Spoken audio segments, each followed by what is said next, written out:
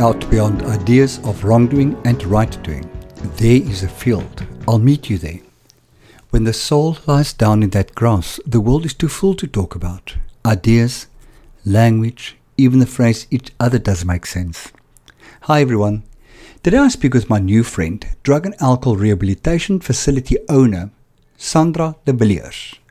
That was quite a mouthful. Drug and Alcohol Rehabilitation Facility owner. Wow. Sandra owns and manages Step Away Rehab Facility in Port Elizabeth. You can find her at www.stepaway.co.za. In this episode of Meet Me in the Field, Sandra takes us on a beautiful journey of a life filled with chaos and despair to a living committed to helping others with addiction problems. I thoroughly enjoyed her openness about her dark days and could identify with a lot of what we chatted about. People who do not have addiction issues may find it strange how we can laugh at ourselves in addiction. This I see as a gift of recovery. I am not my illness, and I've learned to not take myself so damned seriously. This podcast is supported by The First Layer, the 12-step workbook on working through the 12 steps in any addiction in 21 sessions. There's also a 24-day step coaching and counseling program available based on The First Layer. For more information in this regard, go to www.freddy.org.za and click through from the notices at the right of the homepage. Please also look out for information on my new book, Life for Non, a 12-step guide to life for non-addicts. You can find it by following the link from the right of my homepage. It costs 300 Rand without postage. Order from me in my shop at www.freddyshop.co.za. This is Sandra's story. Sit back, relax, and enjoy. Sandra, good morning. Welcome to Meet Me in the Field. How are you doing? Well, good morning, Freddie, and it's an absolute pleasure, and it's so good to meet you because we've been on email and we've been discussing things and we've been buying books and I've been reading all your books. Awesome. But it's lovely to see you. Lovely to meet you as well. I've interviewed people that I met on Twitter because you met me on LinkedIn. Am I right? That's right. Yes. Yeah. So you're my first LinkedIn connection that I have on. Oh wow. Wonderful. Awesome. So we are breaking new grounds today. That's awesome to do it. And you are currently sitting in Port Elizabeth. Am I correct? That's right. Yes. Awesome. For a minute, I thought, oh my God, she's in East London. I just made a mistake. No, Port Elizabeth. You are the owner of a drug and alcohol rehab facility or an addiction rehab facility. Am I correct? Yes, that's correct. Drug and alcohol rehab facility, Step Away Treatment Center, which Awesome. is registered by the Department of Social Development. Huge process, takes forever to get it done. Yeah. But if I look back now from where I actually found recovery in March 2011, my life just changed 180 degrees. Totally Awesome. changed from an absolute drunk in the morning straight through. I always say I never got a hangover because I was never without alcohol. Never. I had the same. I couldn't understand people that had withdrawal systems because I didn't withdraw. I just got more. Just easy as that. Yeah. All the time. Yes. Absolutely. My clean date, here it is on my palm, 28 March.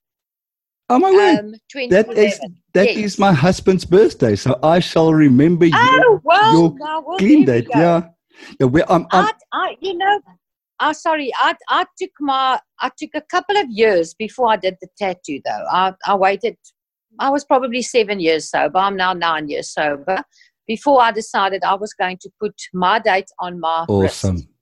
Fabulous. Because it's got so much. Yeah. That is really, I don't know. I get the feeling it's very much for you as well, where I love that saying that says we have two important dates in our lives, the date that we are born and the date we realize why we are born or why we were born. Yeah. And for me, my reason for why I was born came clear when I was clean for a while, and I realized that this is why I need to be. This is what I need to do. So let's go and find the journey. There's so many questions I want to ask about Step Away because I can just imagine the guts it takes to say I'm going to open a rehab. So hats off to you. Hats off to you, young lady. Well done. If I look back now and everything I had to go through to get it open, if I think back, I, number one, don't know how I did it because I just got sober.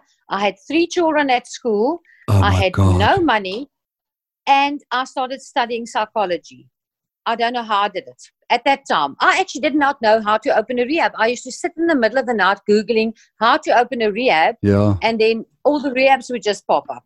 Until once I saw this little icon that said Department Social Development. When I went onto that site, that's how I started. And I have to say today that I really started this from the ground. I knew nothing. Yeah. I knew absolutely nothing. Wonderful. At So, that but we'll get to that part of the journey more because I get the feeling we're dealing with a little bit of insanity, but Totally. not a little bit, a hell of a lot. So, Sandra, are you Eastern Cape born and bred? Yes, I grew up in Jeffreys Bay. I finished matric there. Then Lovely. started studying. Ooh, surfer chick. And yes, come from the surfing background. And then finished my matric at Nikomalan in Newmansdorp, and then came to PE, studied here, and started my life here. Never, ever dreamt I would ever be an alcoholic because my father died of alcoholism when he was 55. Oh my word. My mother is now 80, and she's been in recovery for only 3 years. Oh my word, that's wonderful. She was a functional alcoholic all her life, even long after I stopped drinking.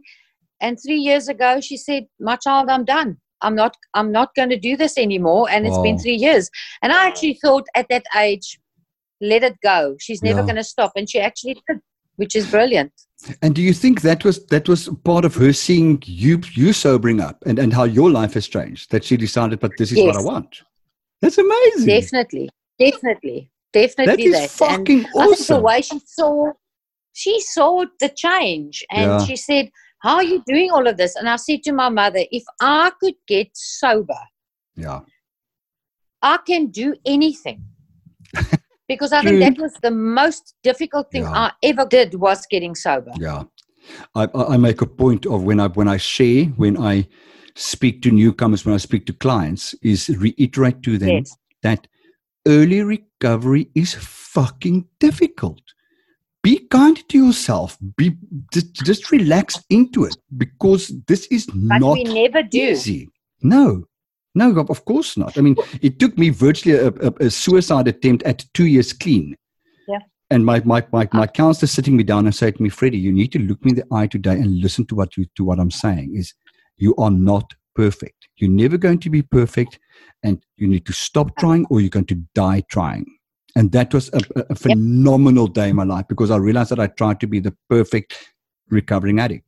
Yes. And we can't. And to grasp what the AA says, to grasp progress rather than perfection. Absolutely. You actually have to get up in the morning and say that to yourself. Yeah. Because what also kills us, especially the first couple of years, for me in any event, is the guilt. Yes. You know, my youngest daughter was 9 when I got sober, and my oldest daughter was 15. I mean, damage has been done. I cannot for a moment today think damage wasn't done. Yeah. We don't know how that is maybe going to manifest itself later in life. Yeah. But the only thing I can do, I've made my amends. I've said I'm sorry. My kids are saying, "Mom, you know what? It's past. You are so wonderful now. We have forgotten about it." But I don't forget. I need to forgive myself. And that takes such a long time. And what I've learned as well is that I didn't figure that out until 4 years ago. So I was about 6 years clean when I was busy doing step 9 again. And my sponsor at that stage said to me, "So you're ready to go out into the world and ask forgiveness?" "Oh, yeah, absolutely." She said, "Well, so why don't we start with you forgiving yourself?" "But I've done it a long time ago." She said, "Well, maybe you think so, but from working with you from step 1 to step 9, that's kind of not the feeling I get. So why don't we start with you start in front of your mirror every morning and say, 'I love you, I forgive you.'" Sandra, I nearly threw up in my basin that first morning that I had to do it. I could not look myself in the eye and say that. And I realized that I've fallen back into unforgiveness again, which is ridiculous. So it was an amazing, amazing journey again at 6 years to realize that forgiveness is as a commitment to be in recovery every day. To forgive myself is a commitment every day. Yes. Yep, totally. So did you grow up with religion or spirituality? Yes. Strict NG Kerk Afrikaans. Oh my God. Boete, I'm raising my hand. Every Sunday, kerk toe and the whole thing. And you know what?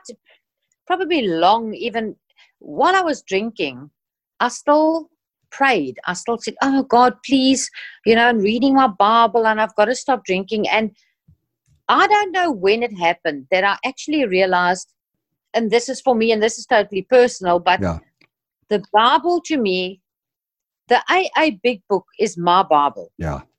I don't read the Bible. I do believe in a higher power.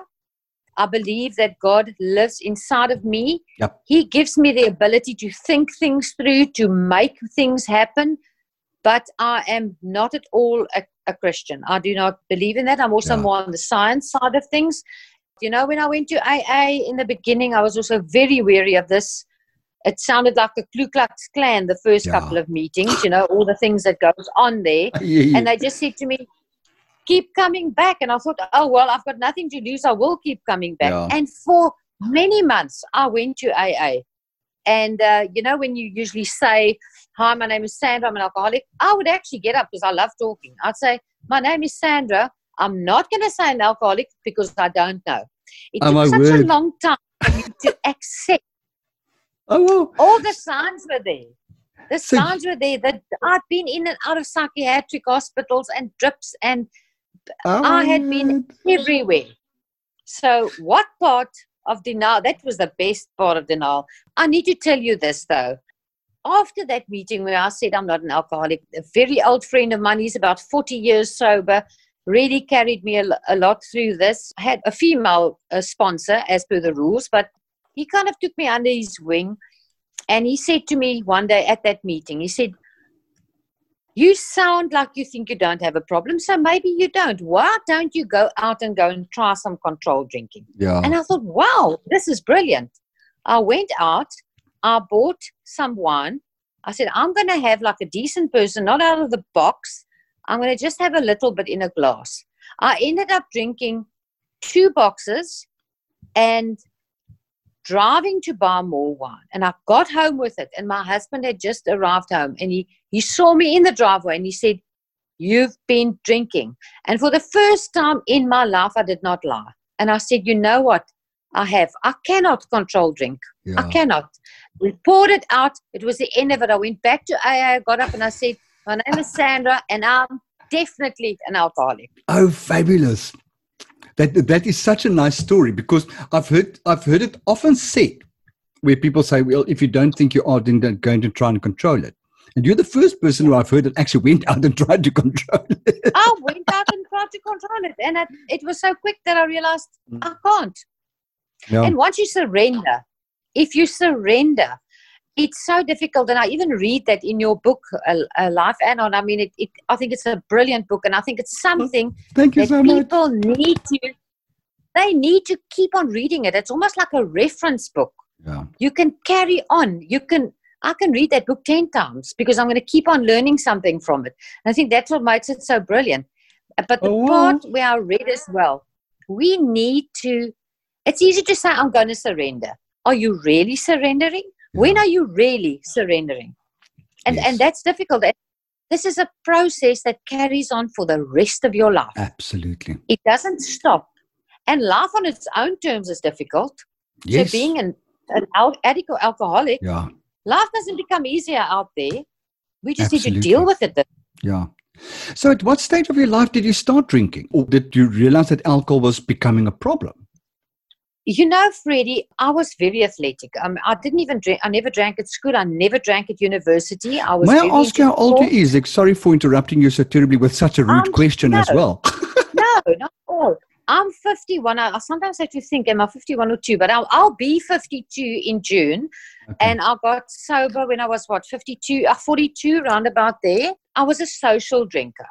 for many years when I got married. And I think it just progressively, it's like we always say, we don't wake up one morning and you're an alcoholic. Absolutely. It progressively got worse, and it got to a stage where I think when I would have a few drinks before we go out on my own, in secret, and I wasn't somebody that ever went to pubs. I was secretly drinking at home, and you would find empty green Robertson boxes of wine hidden all over my house. Mm-hmm. From the geyser to the boot to under the spare wheel, in the tumble dryer, everywhere. Insisted on having long curtains. I love the curtains kind of flowing out onto the floor because you could easily hide the alcohol behind the curtain. Anywhere. And, I think I just, and then I actually realized when I woke up in the morning at about 5 feeling very sick. And I knew, I don't know how we know this, I would feel sick and nauseous, but I knew that if I had a drink, I'd feel better. I think that's where it really started, is that having that drink at 5 o'clock, 2 or 3 drinks even, quickly downing them, just to take the edge off, so that when I have to wake the kids at 6 o'clock for school, I would be fine. Yeah. I'd be no shakes, no nausea, no nothing. And I manipulated my way through this. I think we are expert liars and manipulators. Absolutely. Because I hid this illness from my husband for years. Yeah. Before it actually came out and there was nothing left, When my ex-husband started calling friends and family and said Freddie's in rehab, they kind of, what? Yeah. What? Yeah. What? Why? Freddie? Yeah. And I was a coke and dope and addict and alcoholic. Yes. So I was a master manipulator. So at what stage did you stop going to church? Oh, you need to hear this first. While I was having this drinking problem, I'm now going to go to church. This is going to save me. So, right. Now, everybody knows I'm drinking too much. So I'll get in my car and I drive just outside the church. I have a few sips of wine. Good excuse to get out on Sunday morning. Yeah. Going to church, get out, have some more wine. In the end, I wasn't going to church. I would tell them I'm going to church, buy wine, go to a friend, drink way too much, and then come back after church. That was my going to church. So that didn't work for me at all. So you even manipulated that system. Totally. But even before that, I didn't for many years. My husband's also pretty much, he's not a believer himself. And so although we had our oldest daughter, well, actually both my kids are baptized, but they did not grow up whatsoever in a religious house. Okay. And each of them to their own. Our oldest daughter is also completely atheist. Believes in science. She's busy with her master's in environmental science. Oh my word! Not at all awesome. In it. Totally a bookworm. And my youngest one, she's the rebel. But she's just also got her own thing. Awesome. She does believe. And I said, you know what? Whatever makes you happy and whatever you want to believe, that's fine. Fantastic. So now you get sober. And you decide, I'm going to open a rehab. Take me through that thought process. What made you decide that you want to open a rehab? I mean, most people decide I want to become a counselor.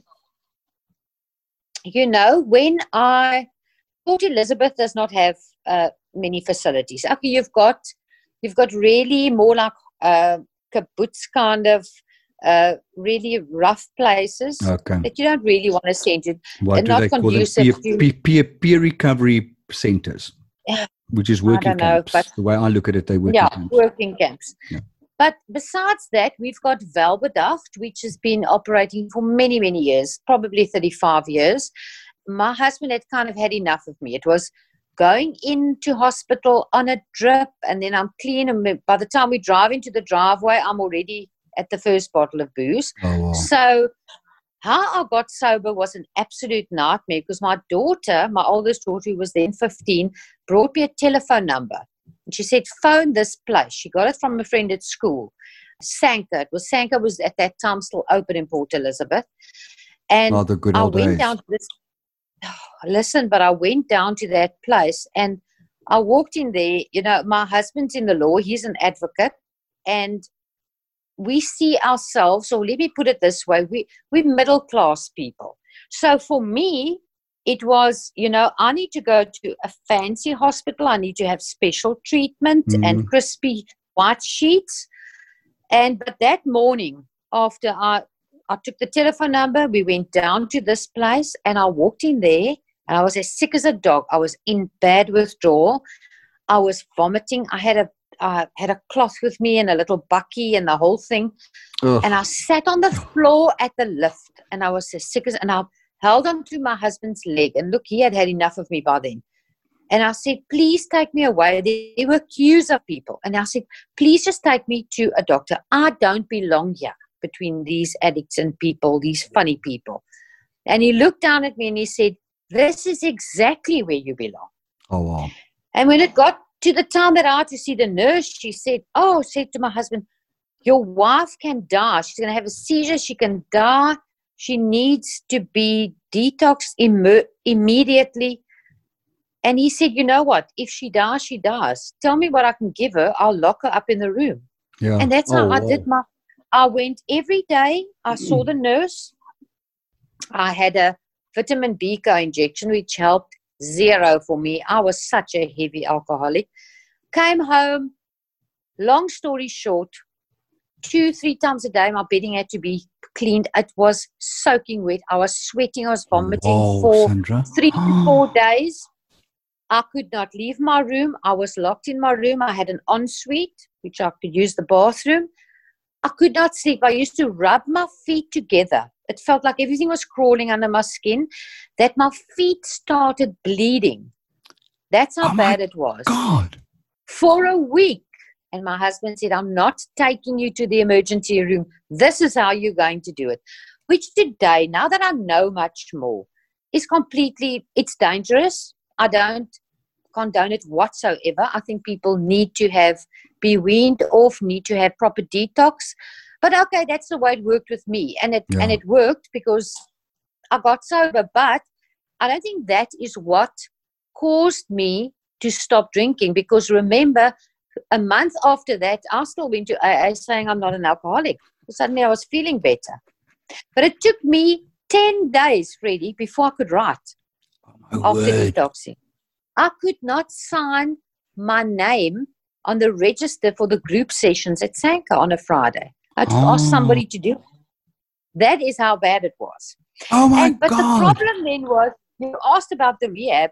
Why I actually opened a rehab is there were no rehabs for me to go to. I would have to go to Cape Town.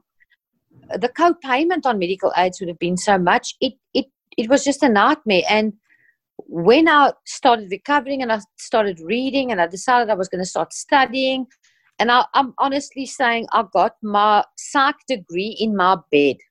I love sitting in my bed. I did everything and I got my psychology degree in the same time that I opened the rehab. And I just thought there's such a need for it. Yeah. But it was a huge struggle. The first 3-4 years was a really huge struggle because people didn't believe it was going to work. They were thinking this alcoholic addict trying to run a rehab, she's going to relapse and blah, blah, blah, you know. But I was clever enough to know I cannot do this on my own. I need to get the professionals in to do the professional work. Awesome. I need the book people that have got the knowledge. And then I needed an addiction counselor who'd been through the process. Yeah. And that's how it started. Awesome. And from there, we just started rolling and rolling and rolling. And I kept my lines open. I kept contact with Amanda, who's the owner of Valbedacht. Incidentally, I ended up with him as well. I ended up there during my stints of drinking. Okay. So the two of us have got quite a special relationship because I used to actually be a patient of hers, and now we're like helping each other. Have you got a bed for one of my clients? No. Have you got a bed for one of mine? You know, so we try and keep it really teamwork over here. Oh, awesome. That's wonderful. So did you study your psychology through UNISA? Yes. Okay. Did it through uni. I really did it, Freddie, only for a little bit of knowledge. I've been to university before. I've got degrees and diplomas. I've done that bit, Yeah. but I wanted the knowledge. And in hindsight, I must be honest, I would have done social work because Yeah. my passion lies with the families. Yeah. Seeing what my family went through. When I went to Sanka, they said, okay, now you've got a counselor. Now we need to appoint you a social worker. And my words were, I don't need a social worker. We're not poor. We've got this perception that social workers, they hand out food parcels.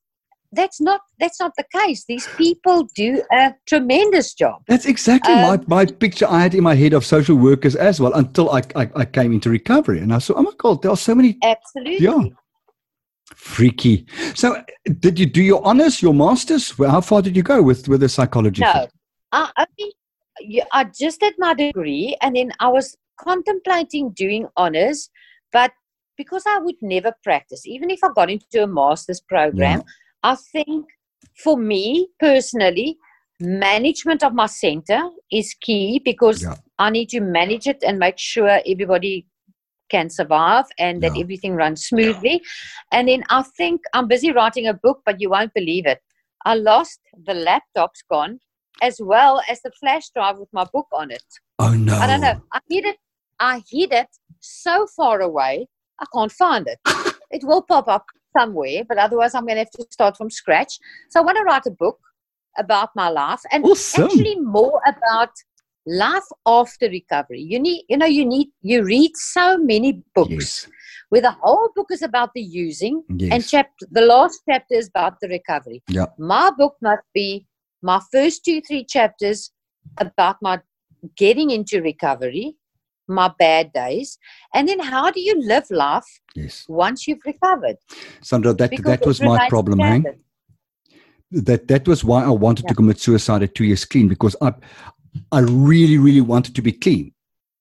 And I didn't have a problem staying clean, but I had a problem living life clean. I did not know how to. You don't want to be a dry drunk. Yes, I did not know how to engage with life. I could apply the principles of the program, but to relax into it and to just live life as a clean and sober person was extremely difficult. So please do that. Share that knowledge, share that experience, because there's a lot of people out there who don't know how to do it. And I would have read your book at that That's the key. And I mean, I get people into the rehab who have been 10, 15 years clean and then think that I've got a bit of insomnia, I'm going to have a drink at night just to help me sleep. And within a month, they're drinking more than they did 15 years ago. So I see this all the time. And I keep on reminding myself that it's not a once-off, wow, I'm recovered, now I'm carrying on. This is a work in progress for the rest of your life. So for me, I would like to do motivational speaking at some time. Awesome. I think that would be good for me, that I would like to get my story out there, that there's always hope and that your life can change so dramatically. And everything in my life has changed. The way I see things, confrontations, things that I just avoid. Life is just too short. Think of me whatever you like. I actually don't care. As long as I know how I feel. I just saw a client now before you for an hour, and that was the topic of our conversation today. Is just kind of, ultimately those who matter don't care, and those who care don't matter. So fuck them. That's my attitude. Yeah. Today, what is your concept of a higher power? Do you have an idea in your head, or is it just a type of an energy, or what is it? I will tell you what, when I got into AA and I went to a rally in George, and there was a guy in the AA that I said to him, I don't know what and who my higher power is. And he said to me, you can make me your higher power for now. You can do that. Make the AA your higher power. But just believe that there's something greater than yourself. You are not it. And I am not it. I don't make the rain. I don't make the sun come up. So there's got to be something bigger than me. And I think over the time, for me, I just feel there is a God, there's something bigger than me that has given me a brain, a mind to think. You know, at the end of last year, I went through a very difficult time financially with my rehab. I had some issues and some problems. And at that time, I was thinking, you know what? God gave me a mind to think. Yeah. And I can't just sit here and say, oh, God, please help me. I need money for the rehab and wait for it to fall out of the air. Doesn't work like take that. The action. So what I do, I say my serenity prayer in the morning, accept what I cannot change and change the things I can. So I do whatever I can. Yeah. And once I've done that, I let it go. I think so many of us put a full stop after that first sentence, accept the things we cannot change. We don't go over to the next sentence and say, but there might be some things that you can do, that you can change. There are things that you can change. And when you see, once I see I've done everything in my power, I can't think of anything else. I have to hand it over, let it go. But for me, a higher power is just my brain and something that makes me calm inside. Awesome. I call it God. I don't know who it is. I don't know what it is. Yeah. But I used to get panic attacks my whole life. Since the day I got sober, I've never had a panic attack. Wow. I've never had it again. It just disappeared. Yeah. With all of the other things. And that's how I live my life. Amazing. So there's one other question that I wanted to ask earlier. And one thing that a lot of people have a serious problem with when they start a rehab is the zoning of the property that they run the rehab from. Oh, nightmare. Did you have the same shit? Look, I was actually very lucky. When I started, when I got sober, obviously didn't have a job. I het al goed in my gat getrek, buggered that up completely. So I didn't have a job. And every morning I tried to get this rehab going. So I worked for an estate agency because I was in life insurance for like 17 years. So I've always been in sales. I've always been in that kind of thing. So I joined an estate agency and I was sitting, it was my turn to sit at the desk in the front. And I had this English gentleman coming in saying, I have a guest house down the road. And now I live in the UK and I don't know what to do with it. Yes, the penny dropped. I said, I've got a brilliant idea. Let's meet.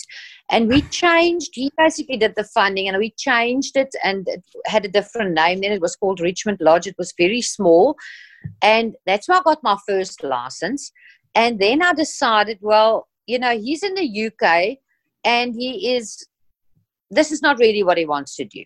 Got no passion for it. There's not a lot of money in it for him. So he wanted out. And I kind of played for time and I said, you know, just wait. But in the meantime, I'd already applied for a license for myself because I knew how. I had done this process before, found a premises, took me a year to get my special consent, and off we go. Just for the owner to say, no, I want it back for a B&B. Then I found the premises I am in that I've been in now for the last 5 years. Oh my God. But we didn't have I had a license, but I had moved the premises, which was a huge problem because you cannot. It's the premises that gets the license. Yeah. You can't just move from house A to house B. House B's got to have the special consent. And where I am now is a 4.8 hectare piece of land with a big property on it. And I had to actually rezone that. I had to first do the rezoning and then get the special consent. And in that time, social development allowed me to continue on my old license. Okay. But it was costly. It was a massive cost to do the rezoning and to get that done. I actually had to go to my attorneys and I had to force them with what do you legal mean? action. Go to my attorneys, kind of nudge your husband in the bed and say, hey. No, he's in criminal law. He doesn't know a thing, so no point. But luckily, my brother-in-law. So what the hell are you doing with him? I married the wrong brother. The other one's the director of the private. He's got his own civil law firm, so I went through him. And I said, Buddha, you got to help me now. Luckily, he knew the mayor very well enough. That way I was able to get it quick enough. Okay. And then my first 5-year license expired in November last year, and I was issued with a new license in December. So license-wise, I'm sorted for the next 5 years. Cool. So this is a 5 year. This is a thing that has to renew every 5 years. I didn't know that. Every 5. Oh wow. Every 5 years, but in those 5 years, like once or twice a year, you get monitored by social development. They'll come to you. They want to check your client files. They want to check everything, your fire equipment, your evacuation plan. Do you do this? Do you do that? Your kitchen, your whole thing. So it's really a massive process. And then they do the monitoring, and they usually always find something wrong. And then you got to fix that. But they don't take the license away. Okay. They're supposed to be there to look and see that everything's running fine. But it doesn't really work that way.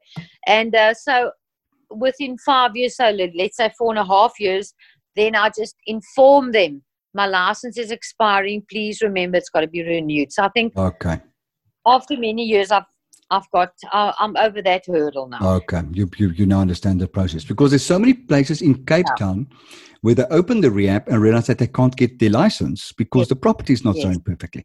And for some of these people, I know one specific treatment center, when I got to know them, they weren't licensed, and this is now 10 years later, and I'm not sure they're licensed yet.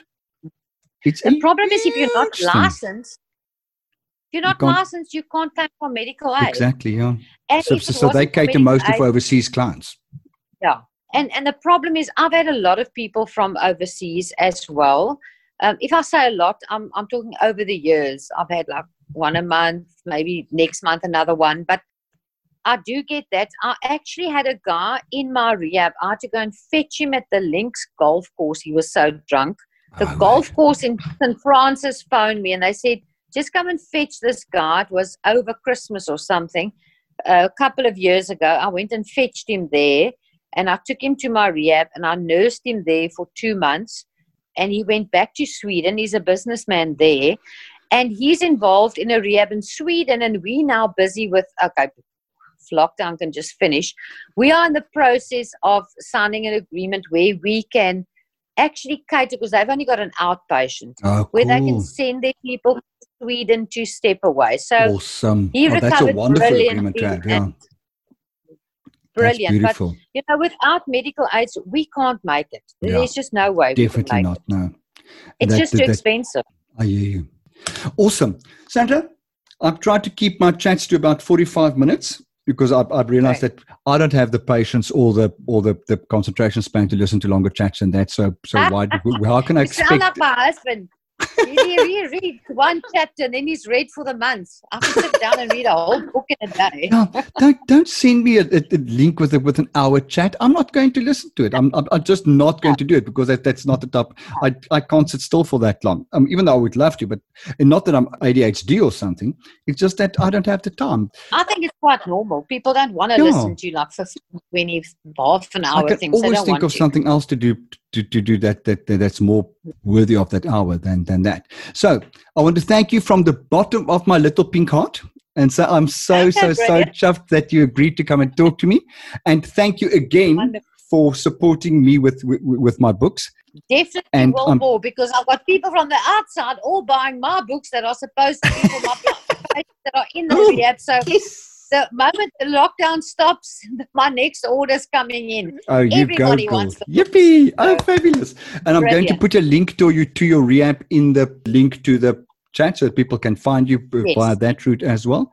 And thank you so much for all the amazing work you do. Keep it up. Thank you.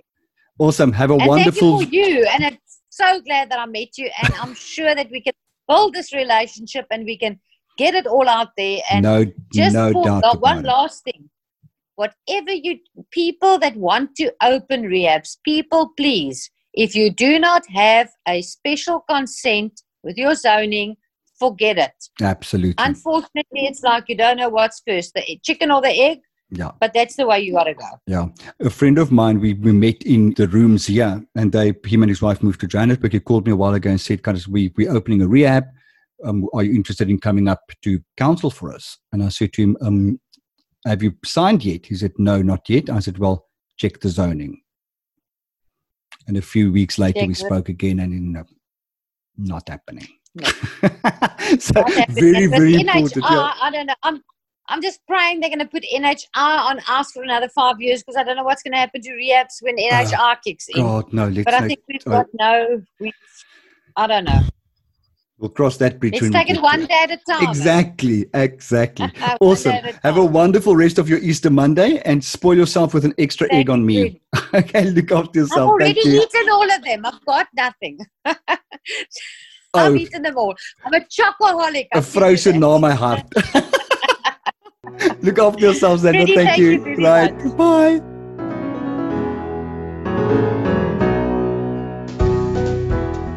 What a fabulous 45 minutes of my life this was. I feel as if I had made a soul sister in my developing friendship with Sandra. We met when she sent me an email asking to order Life and Non books. She found me on LinkedIn and wanted a book to offer support to the loved ones of the clients going through treatment in her facility. I think that's a brilliant idea, because the loved ones of addicts are very often neglected in the recovery process.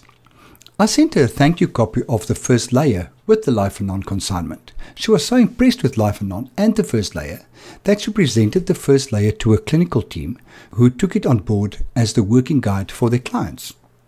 Not only am I extremely grateful for the business, but even more so for a new friend, and for Sandra agreeing to share her spiritual journey with us. I honestly wish Sandra and her team at Stepaway all of the best in bringing recovery to the ones coming through their door. By the way, I looked at the Stepaway website. Oh, what a beautiful venue. Well done, Sandra. If you want to know more about what I do, please feel free to connect with me on my website, which is www.freddie.org.za, or find me on Facebook at either Meet Me in the Field or Freddie Counselor, or on Twitter at Rensburg or Instagram at Freddie Counselor.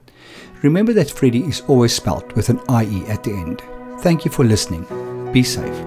Bye.